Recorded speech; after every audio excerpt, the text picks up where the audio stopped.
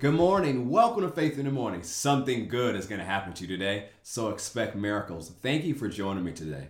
Faith in the Morning exists to help you start your day with faith and encouragement. So I'm so glad, however you are a part, that you're a part this morning, whether watching a live stream on Facebook, YouTube, or Twitter, watching on Faith Plus or Faith Plus On Demand, listening on Apple Podcasts or Spotify. Thank you for joining me today. One of the things we are starting next week is on Fridays throughout the summer, I'm conducting special interviews with ministers and authors for their different books and topics to help you live this lifestyle of faith, to encourage you. You can consider it your summer reading list. It's going to encourage you and help you live the life God has for you. Let's go to James chapter 3. I was talking about this a little bit yesterday on Faith in the Morning. James chapter 3, verse 13. It says, "Who is wise and understanding among you? Let him show by good conduct that his works are done in the meekness of wisdom. But if you have bitter envy and self-seeking in your hearts, do not boast and lie against the truth.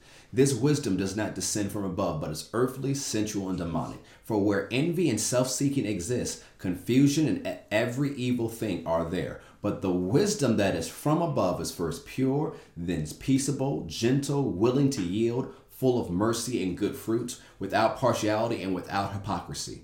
Now the fruit of righteousness is sown in peace by those who make peace." And so one of the things we were talking about yesterday is how there are different type of wisdom in the earth, and why it's important to follow the wisdom of God and what that will produce in your life. I want to share with you from my book, No Longer Mere Mortals. It says, "As often is true, there is the real and there is the counterfeit. There are many different types of wisdom out there that believers may operate in.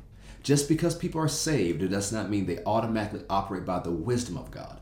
There are those who are hurt and bitter because of circumstances in life. They share their circumstances and warn that their situations will be everyone's result, no matter what they do. However, the person's operating system is not wisdom, it is their bitterness. Hebrews 12:15 says, "Look after each other so that none of you fails to receive the grace of God. Watch out that no poisonous root of bitterness grows up to trouble you, corrupting many." Such people may be well-meaning, but instead of healing from their hurt, they spread their bitterness and defile and corrupt many people. The Apostle James described this type of wisdom in James 3. He called it earthly, sensual, and demonic. This operating system produces bitterness and strife.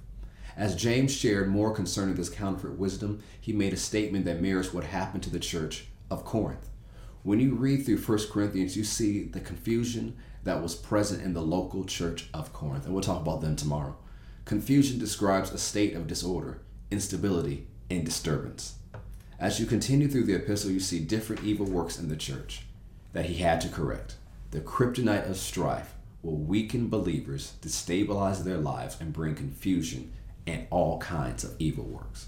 In contrast to counterfeit wisdom, James said the wisdom of God is pure, peace-loving, considerate, reasonable, merciful, full of good fruits, unwavering, and always sincere.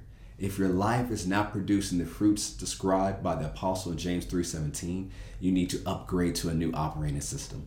The operating system of the wisdom of God will orchestrate a lifestyle of God's love and power, in which you'll be able to conquer every challenge on the superhuman journey.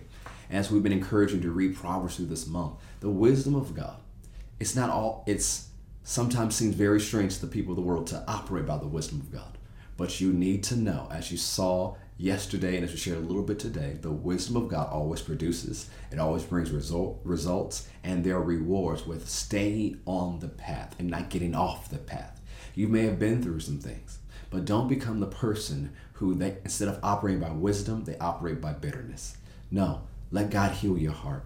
He says he's the healer of the brokenhearted. He's the restorer of your soul. Whatever you're going through today, if you're having a hard time forgiving someone, if what you went through, the trauma or the betrayal you went through is dictating all your decisions of your life, you may not be operating by wisdom. It may be out of hurt and unforgiveness and bitterness and pain. And don't let your past dictate your future. Be healed of your past. Be freed of your past. And let God direct the steps of your future. And here's what I will encourage you to do. It's very simple. Just say, "Jesus, heal my heart." And do you know what to do after that? Get in a good faith-filled community that will help you stay accountable. No, don't just go to church. Some people go to church and they run out afterwards. No, build relationships, build connections. Say, "Well, I don't want to be hurt again." Do you know what? Yes, it's possible to be hurt again. You know, around people, you can get hurt again.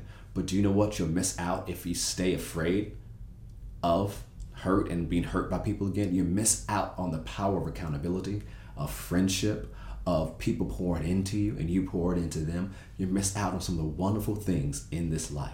And the thing is, if you operate by the wisdom of God, you'll be able to not only pour into the lives of others, you can receive from others and build good, godly friendships. But if you operate on the system of bitterness and the wisdom of this world, I guarantee you what you'll go through in this life will get worse and worse and worse, and you won't experience the life God has for you. You especially won't live supernatural.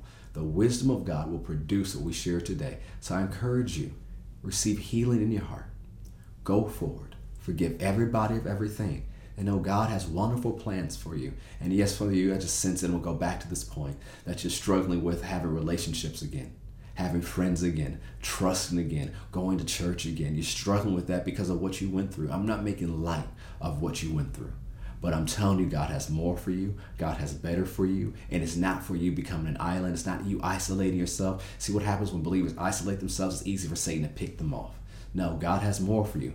Don't run from community, run to community. Build godly relationships. Ask God to lead you and guide you to the right friends, to the right group, to the right relationships, and ask Him how to have those relationships. Some of you struggle in that area because you never saw that in your life. You didn't see it with your parents or how you grew up, and so you're struggling to learn how to connect with people. Ask God to show you how to do it, and He will. God has great plans for you. He has great plans for the group He's called you to be in. You know, He even tells us in Psalms that He takes the lonely and He puts them in groups. He puts them in families. God's not putting you out by yourself. He has a faith crew, a faith family, a faith community for you to walk in. You know, I'm sure a little bit more about this on Sunday at Faith Christian Center. You know, we call our faith groups faith communities because we're in this life together, and together everyone accomplishes more.